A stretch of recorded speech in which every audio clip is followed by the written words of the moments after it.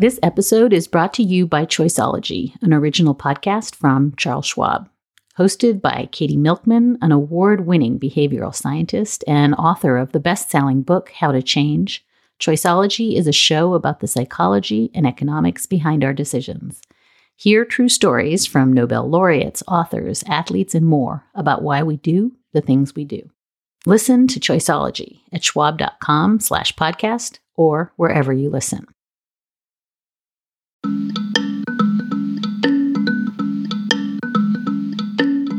We've got, at the very moment when their credibility needs to be conserved, it's being squandered with these controversies as we now learn more and more about how they're operating.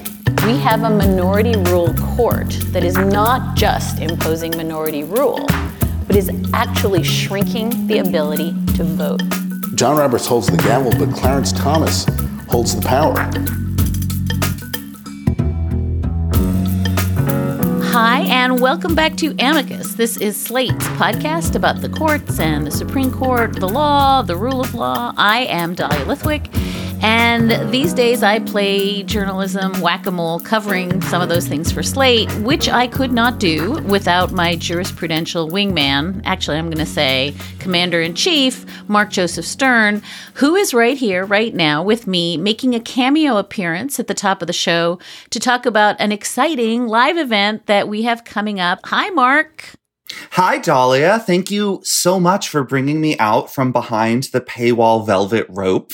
I think this event is going to be awesome. So far, we have Ellie Mistal and Jay Willis teed up to chat with us on stage.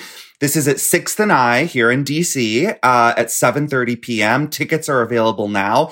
I'm feeling like they're going to sell out. That's the vibe I'm getting from all the people on Twitter who are, feverishly buying up these tickets and getting ready to scalp them just outside the door. So I say get in early.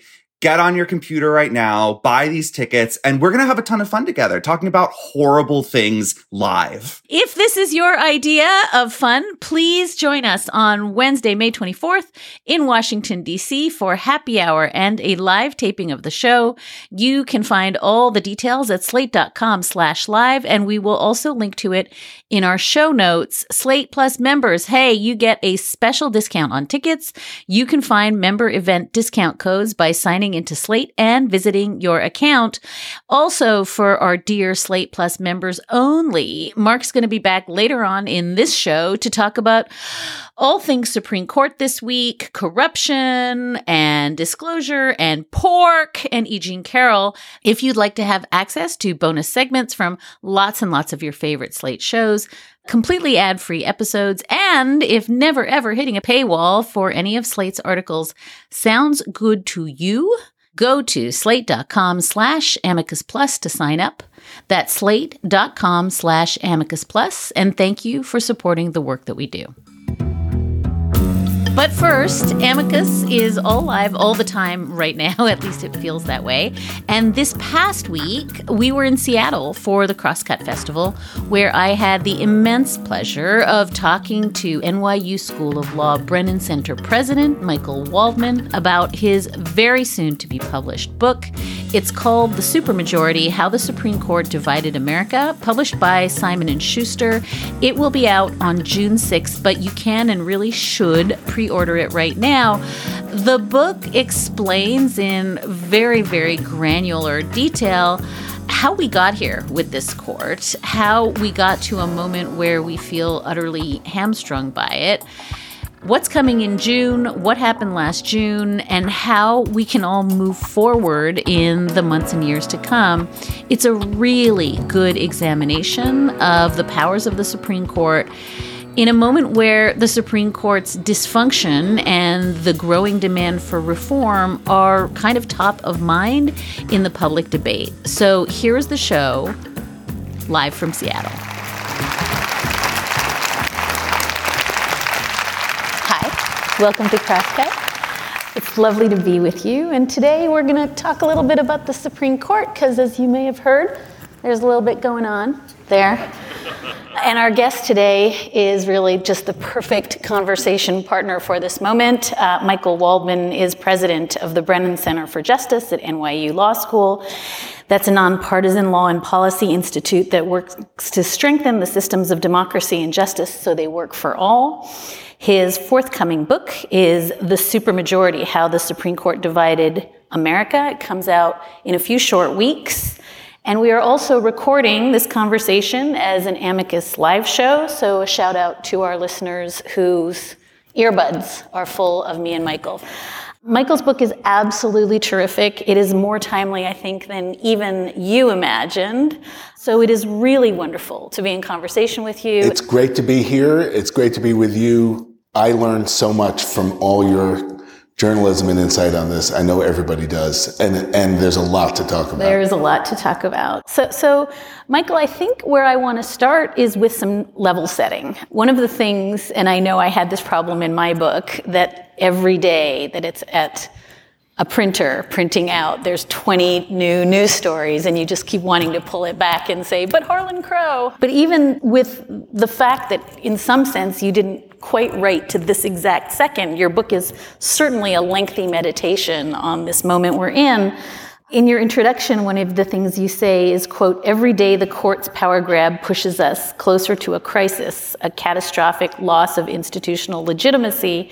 And I'm not sure when you wrote those words, you were fully prepared for Justice Gorsuch's land deals, Chief Justice Roberts' wife's job, Harlan Crow, more Harlan Crow, the super yacht Harlan Crow, the school fees Harlan Crow, and then in 2012, Leonard Leo, head of the Federalist Society, directed to have money paid to Ginny Thomas through Kellyanne Conway's polling group, that somehow the group that paid the money had a brief before the court in Shelby County. Like, lots has happened even since you hit the end.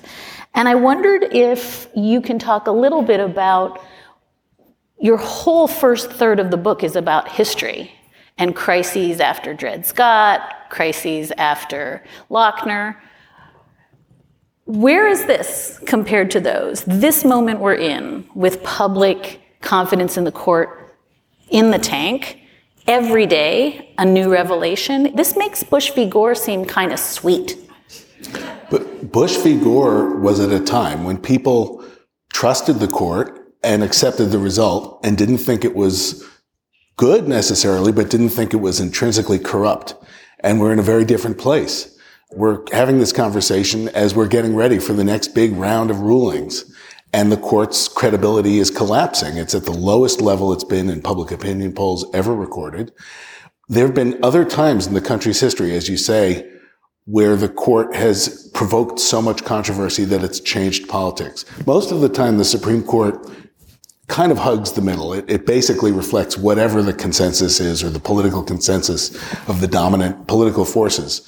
But a few times in the country's history, the Dred Scott ruling that helped propel Abraham Lincoln to the presidency and provoked the Civil War, the period in the early 20th century when the Supreme Court saw its role as being to stop government from protecting workers, protecting women, and the period of the Warren Court, where I like a lot of the rulings from the Warren Court, of course, but we are still living with the backlash. When the Supreme Court is seen as activist or extreme, it provokes a reaction, a backlash, and I think we're in the early days of that backlash. Even before we get to this sort of warp and woof of the backlash, because I am also trying to wrap my head, as somebody who's been saying for years and years, nothing's going to happen, nothing's going to happen. It feels like materially that vibe has changed. I want you to do one other piece of table setting, which is so much of your book roots the kind of crisis of confidence in the court, not in these ethics problems. And we'll talk in a minute about whether we can stop calling them ethics problems, but in the doctrine. In Dobbs, in Bruin, the gun case that came down at the end of last year that pretty much expanded Heller in ways that were unthinkable a year ago. And in the EPA West Virginia case, I want you to connect for us, if you can, the sort of crisis of legitimacy around the decisions the court is making, and then this extracurricular stuff. In your book you talk about the shadow docket, you talk about the leak in Dobbs, and now we've got all this judicial conduct. Are these two separate crises and the public is conflating them, or are they related in some way that we could usefully frame so that we can talk about how to fix it? I think they're all part of the same crisis. We now have a court that has been captured by a faction of a faction. One way to look at it is just as an empirical matter, not a partisan matter.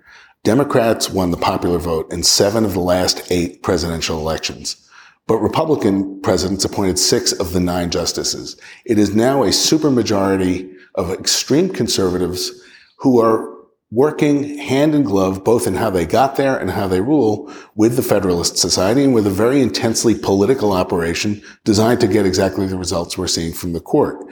You're right that part of that is the ethics or the corruption that we see, but part of it is the way they rule. In June of last year, in 3 rulings in the last 3 big days of the term, this supermajority crammed decades of social change into 3 days. The Bruen case, which was by far the most radical Second Amendment decision in the country's history. Dobbs, which of course, as we know, overturned Roe v. Wade, overturned the right to reproductive freedom in the Constitution, but really threatened all the other privacy rights.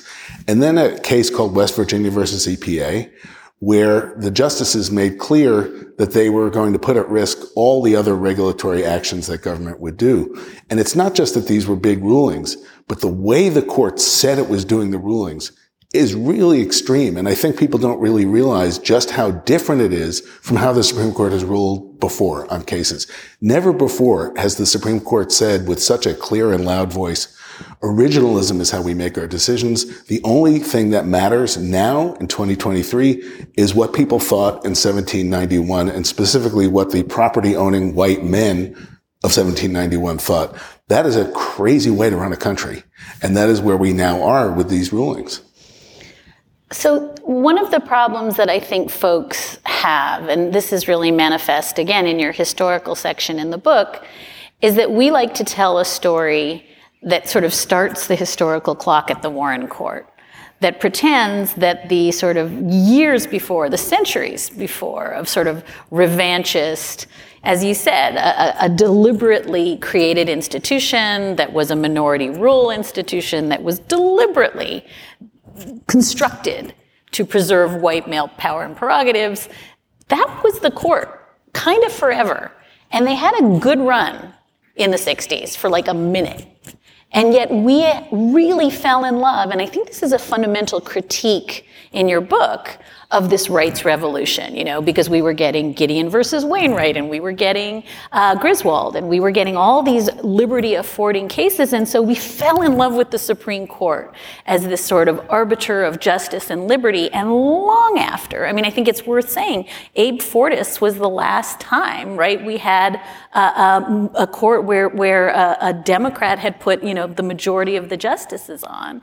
So this story ended decades ago, functionally. It was certainly over by Citizens United. And yet we're only now waking up to the reality that, this is actually the most conservative Supreme Court since Lochner. It didn't really start with Mitch McConnell. It's been going back a long time, but it's a sort of a hangover from this brief period where for just a few years, the Supreme Court was ahead of the country as opposed to a force to stop positive change. And far more frequently, it either didn't do much or was an aggressively reactionary force throughout the country's history.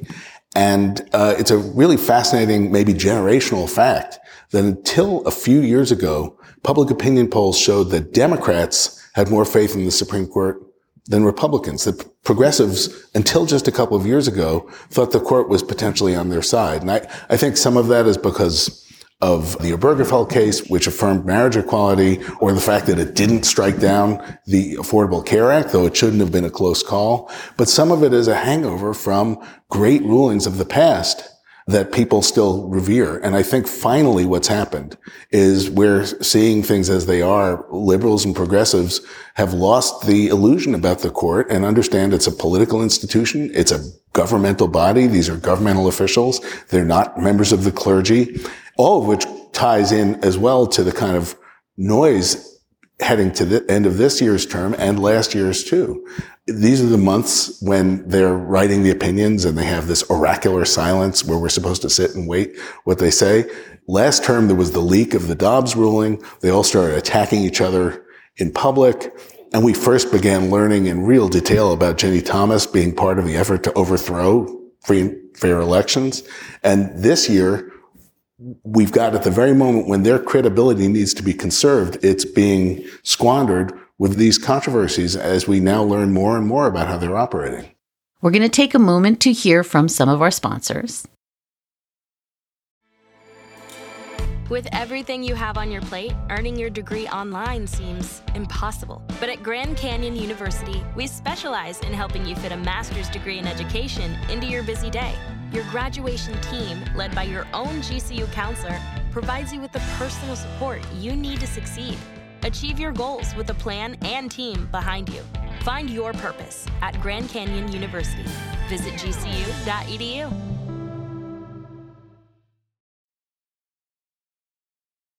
More now, live from the Crosscut Festival in Seattle with the Brennan Center's Michael Waldman.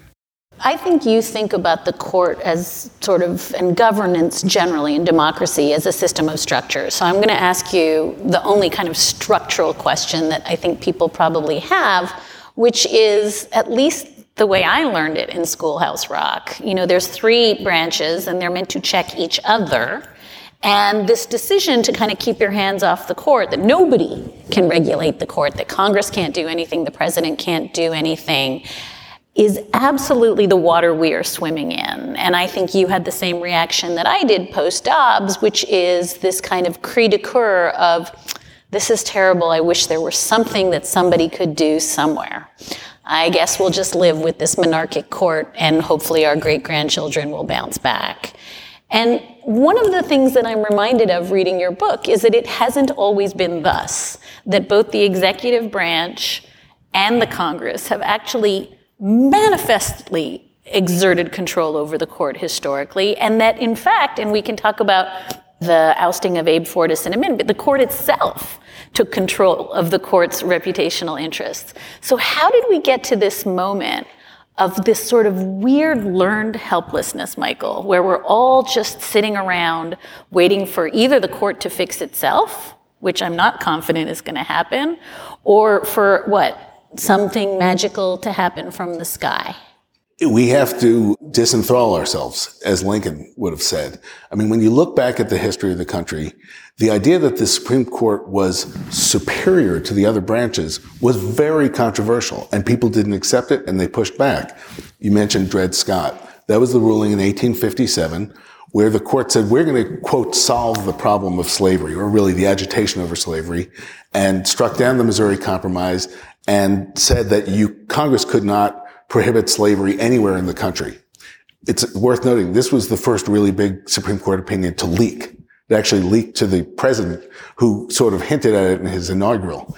There was such a public response to that, it led to the rise of the Republican Party. It led to Lincoln becoming president.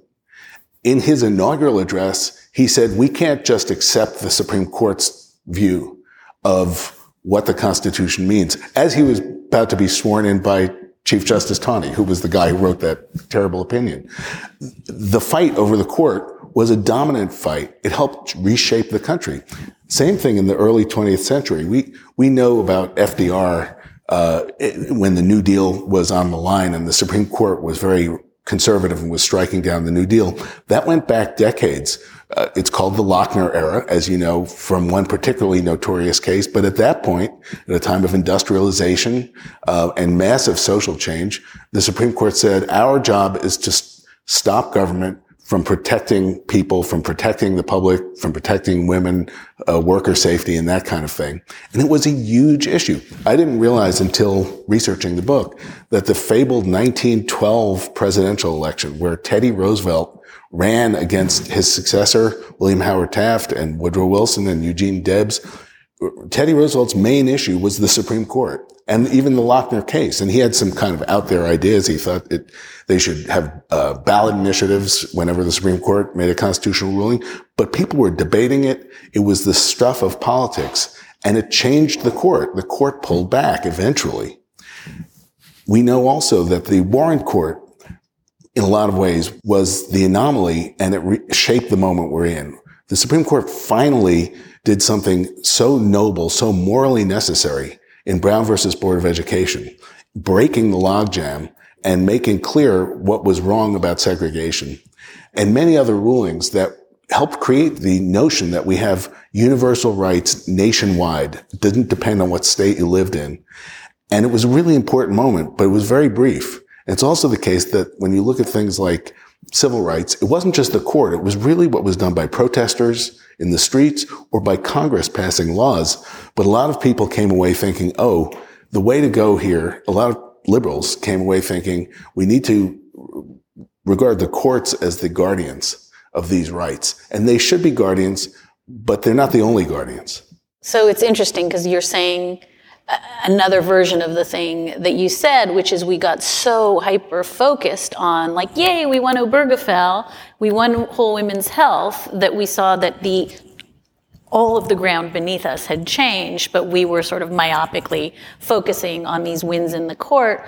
The other thing that I think is worth adding to the sort of layer cake we're building here is that Congress also has exerted massive control over the courts. And I'm thinking of, Professor Steve Laddick at UT Austin, who's been writing, the Congress would make the justices ride circuit. They didn't want to ride ponies around and sleep in barns, but they had to. Congress would strip them of jurisdiction, would give them jurisdiction, would take their pay away. Congress changed the size of the court. So the idea that there's nothing Congress can do without usurping judicial independence and integrity is also a kind of enthrallment that we've succumbed to.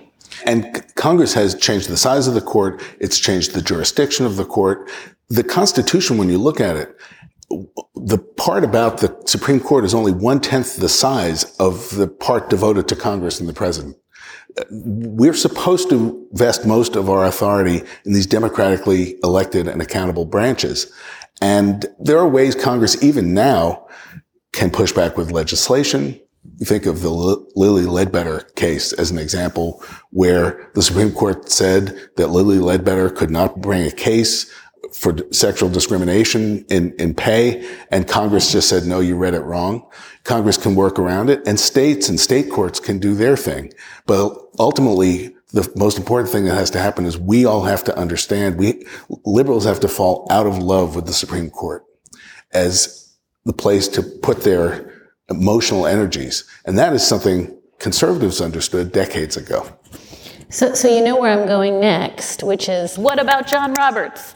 What about that guy? We were told he was an institutionalist. We saw the evidence in his decision in Dobbs and the ACA defections. This is a guy who puts the institution first. Why is he not doing the thing that Chief Justice Earl Warren did when Abe Fortas got in trouble for financial misconduct that, compared to this Harlan Crow, Leonard Leo stuff, really, really looks like a game of Monopoly. Like, this looks like nothing compared to what we're now seeing now, millions and millions of dollars, school fees, money directly going to Ginny Thomas's political efforts. Why is John Roberts not doing the thing that Earl Warren did when he sat down with Justice Fortas and said, this is very bad for the court? I hope we don't have to wait for historians to tell us the answer to that. Roberts is, in some measure, an institutionalist. He does keep one eye on the credibility of the court with the public. I note in the book and in the work I do at the Brennan Center, not on everything. He has led the court to be aggressive as can be in what I would regard as striking down some basic tenets of American democracy in voting law and campaign finance law. But as a general matter, he really does pay attention to these things. But he's only one vote. We give these courts the name of the Chief Justice, the Roberts Court or the Berger Court. John Roberts holds the gavel, but Clarence Thomas holds the power. Roberts is only one vote of 6, of 9, and he's part of sometimes 4 votes or 5 votes when you need a majority. And he still, one would assume, has the moral suasion to say as an institutional matter. But it also seems to be the case that the other conservative justices are kind of thumbing their nose at him. Clarence Thomas has been saying in public that we were a great place to work until John Roberts came along as Chief Justice. One of the things that's so unusual is they're all attacking each other in public now. Again, at a moment when their oracular silence is necessary to pretend that this is just being a judge and not being a political actor. So one last question on the oracular silence, because, in the book you note that there's this sort of transcendent moment where they build, in the 1930s, by the way, the big temple, on Capitol Hill at 1 First Street. Until then, they were just like meeting downstairs, across the street. And they build this sort of Grecian temple, and it's kind of ridiculous, but I'll tell you, it's kind of awesome to, see the power of it. But this is my mea culpa question, and I would love a theory from you. And the mea culpa is every single revelation we have had about misconduct at the court, including the Dobbs leak, has not come from a Supreme Court reporter. It's come from either an investigative reporter or a political reporter.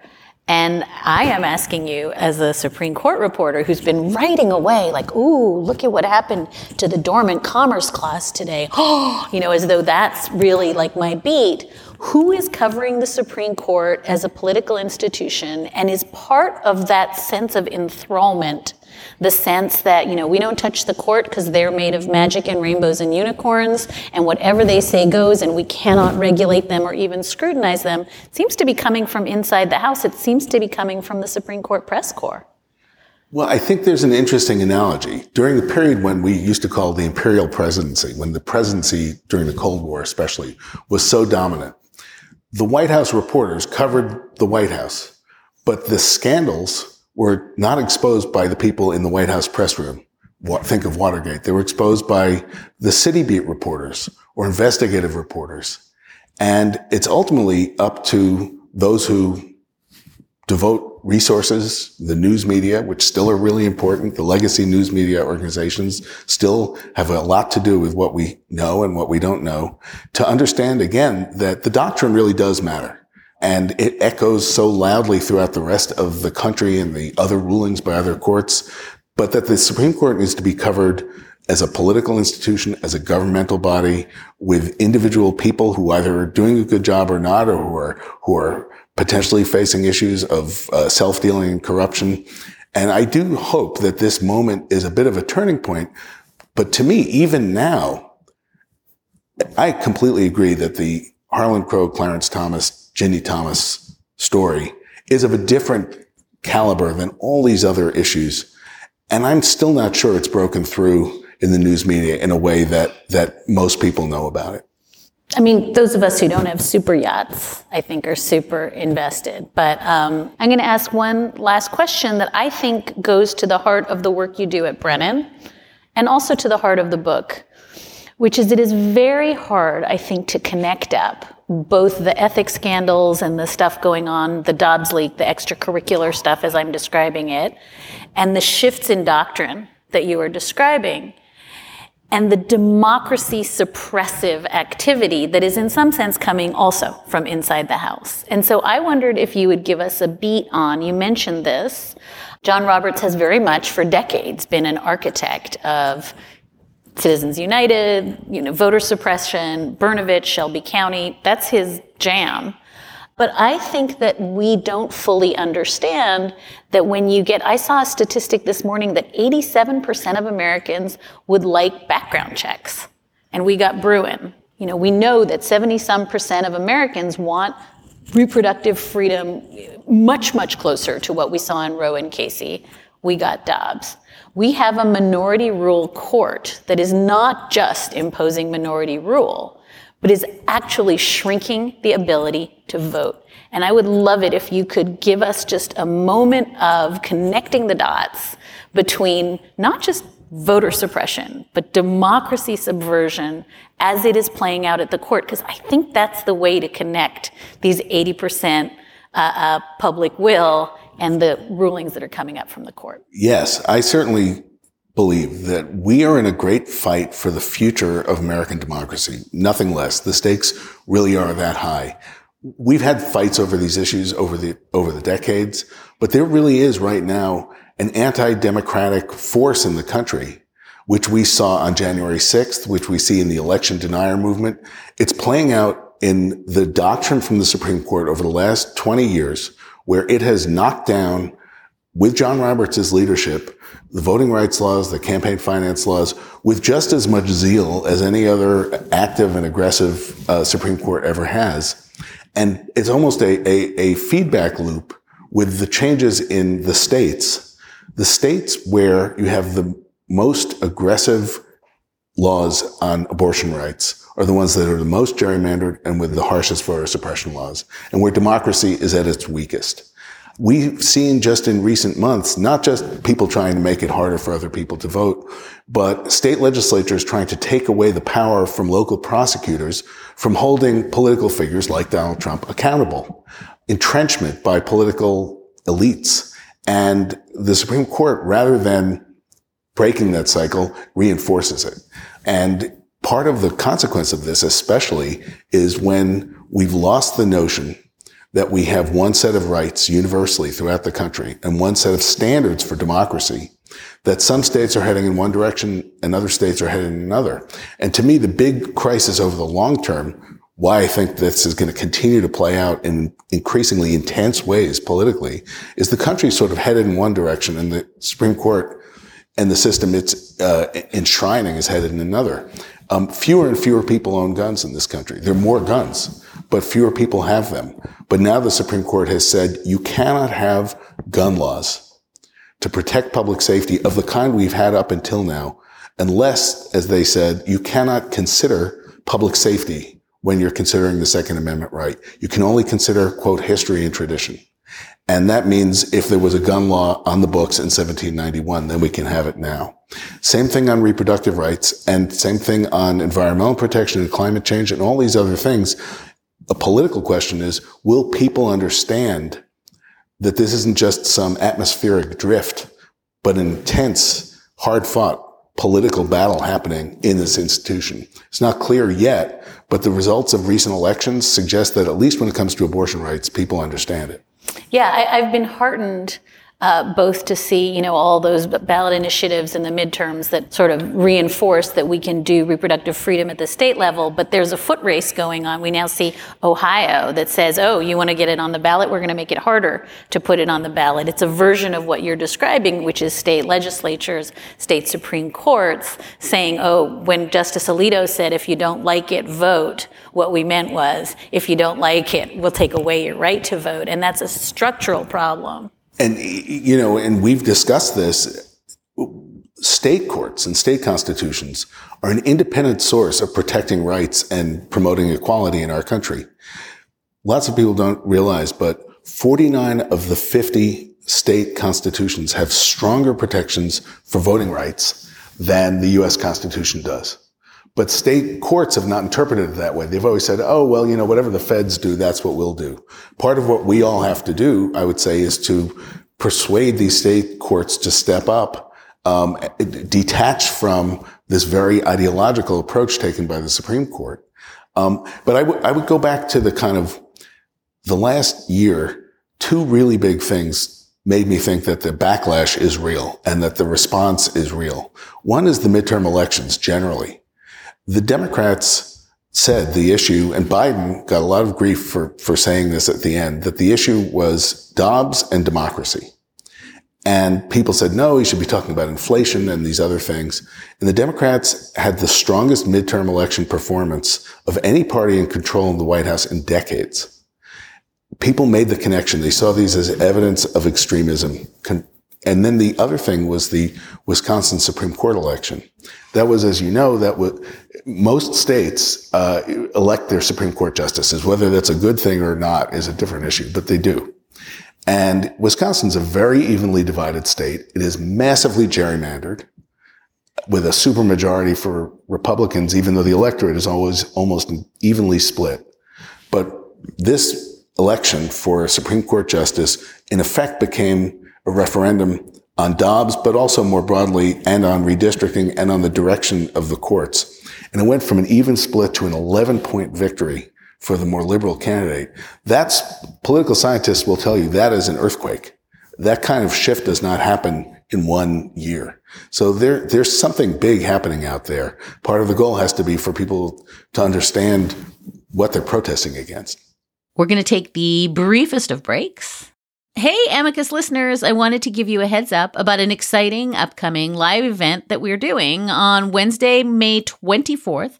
Mark Joseph Stern and I will be live in DC to talk about the end of the court term and how we should be covering it as journalists. We are putting together an amazing roster of special guests, and for those who'd like to go all out on the event, there's going to be a happy hour before where you can meet me and Mark and some of our colleagues from Slate. Get more information at slate.com/live, and we will also link to it in the show notes. Would love to see you there. And Slate Plus members, you'll get a special discount on tickets.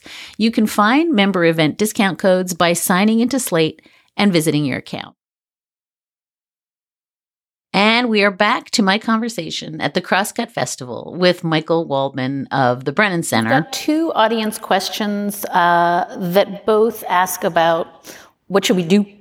Tom is saying, what is the most crucial step people should be taking regarding court reform? And a related question is sort of orthogonal. What does it mean to fall out of love with the court? How is that actionable? So I think meat on the bones and very concrete action steps, particularly in a moment where you and I are urging people to talk seriously about reforming the court. What does that look like? So in specific terms, the two immediate fights right now where people can make their voices heard and where there's a lot happening, of course, one has to do with ethics. The Supreme Court is the only court in the United States that does not follow a binding ethics code. We've all learned this in recent weeks, I think more than we knew. Nobody is so wise that they should be the judge in their own case. And that's why you have these ethics codes. It wouldn't only have required the disclosure that Clarence Thomas, let's be clear, he didn't just get a gift here or there. As we were saying, ethics, that's like, can somebody buy you a cup of coffee?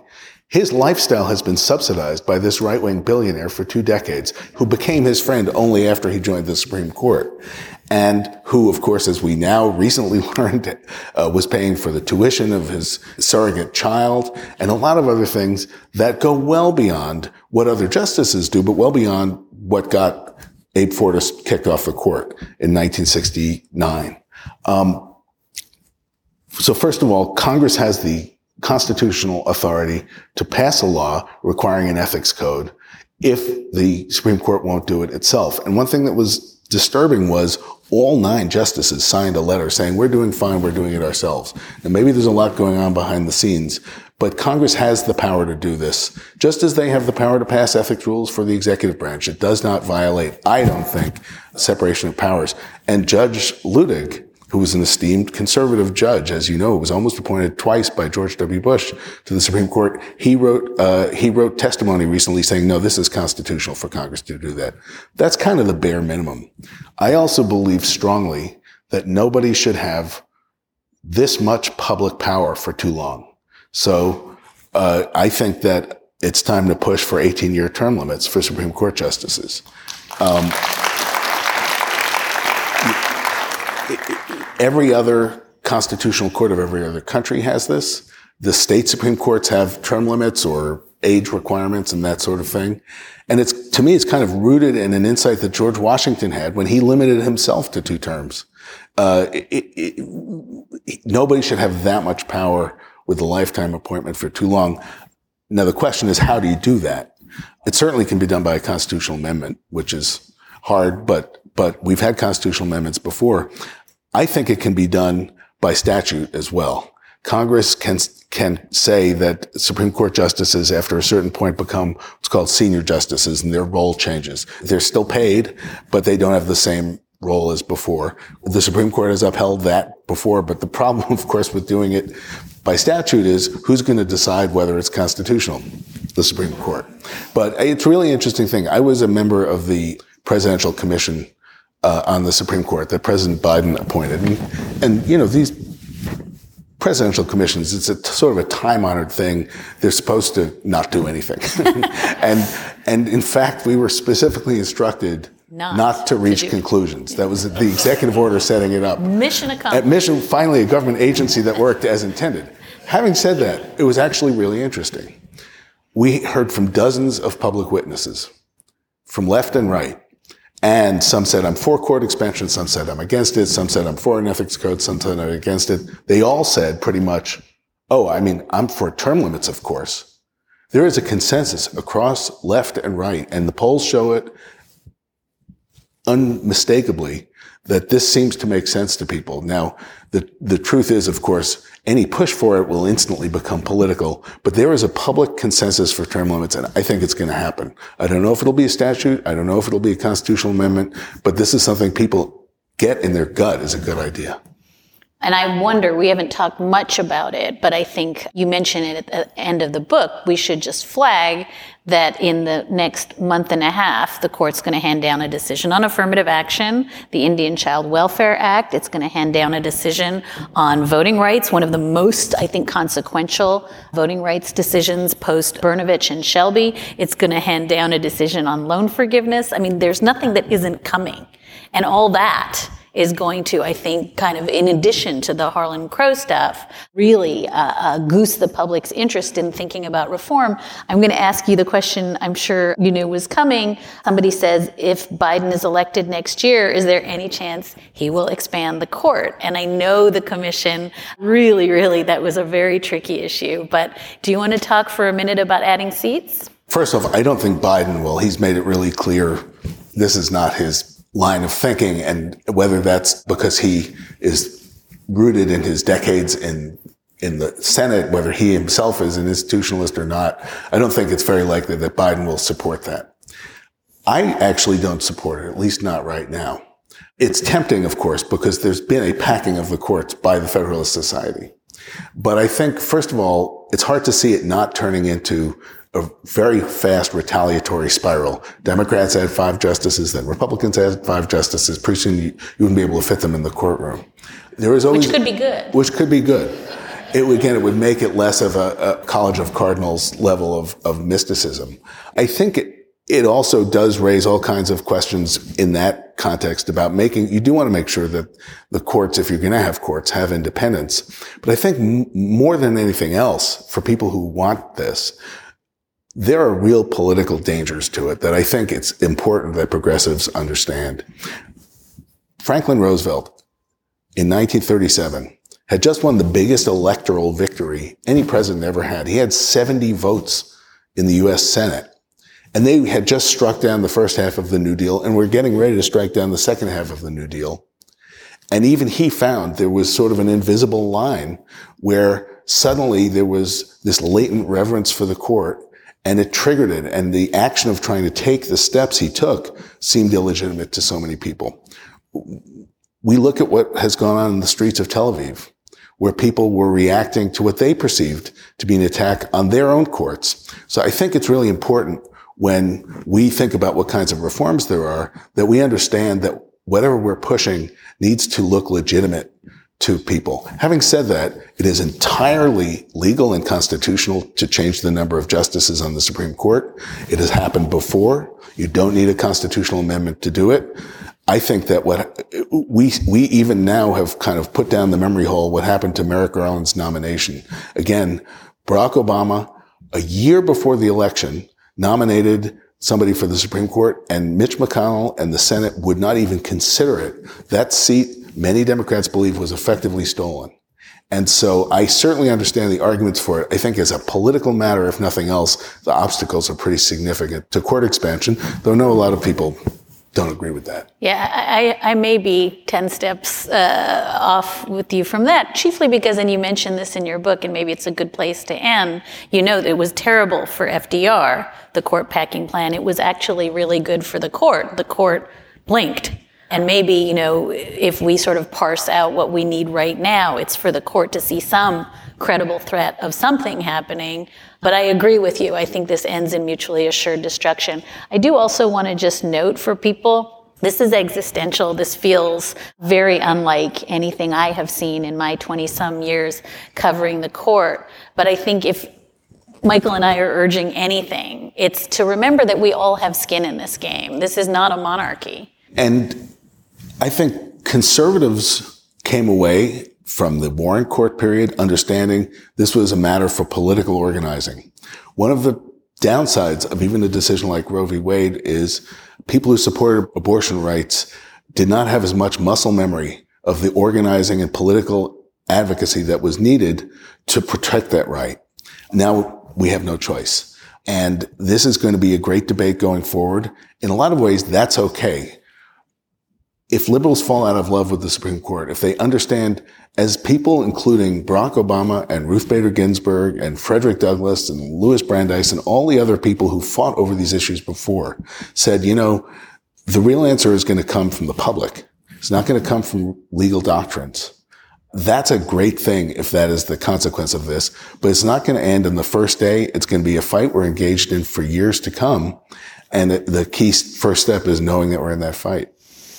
Michael Waldman is president of the Brennan Center for Justice at NYU Law School, and what they do really every day tirelessly in the trenches is work to strengthen the systems of democracy and justice. And I cannot think of a better partner in this conversation. His forthcoming book, which every one of you should buy, you too, Amicus listeners, is The Supermajority, How the Supreme Court Divided America. I want to thank the team at Crosscut for inviting us here. I just cannot think of a more timely conversation. And I thank you so, so much, Michael, for really, really helping clarify the shape of the playing field. Thank you for having me.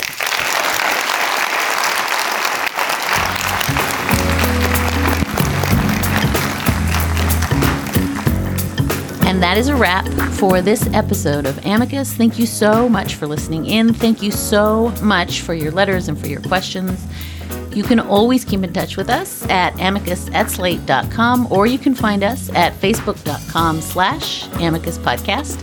Today's show was produced by Sarah Birmingham. Alicia Montgomery is executive producer of Podcasts at Slate, and Ben Richmond is our senior director of operations. Thanks, and until next time, hang on in there. Take good care.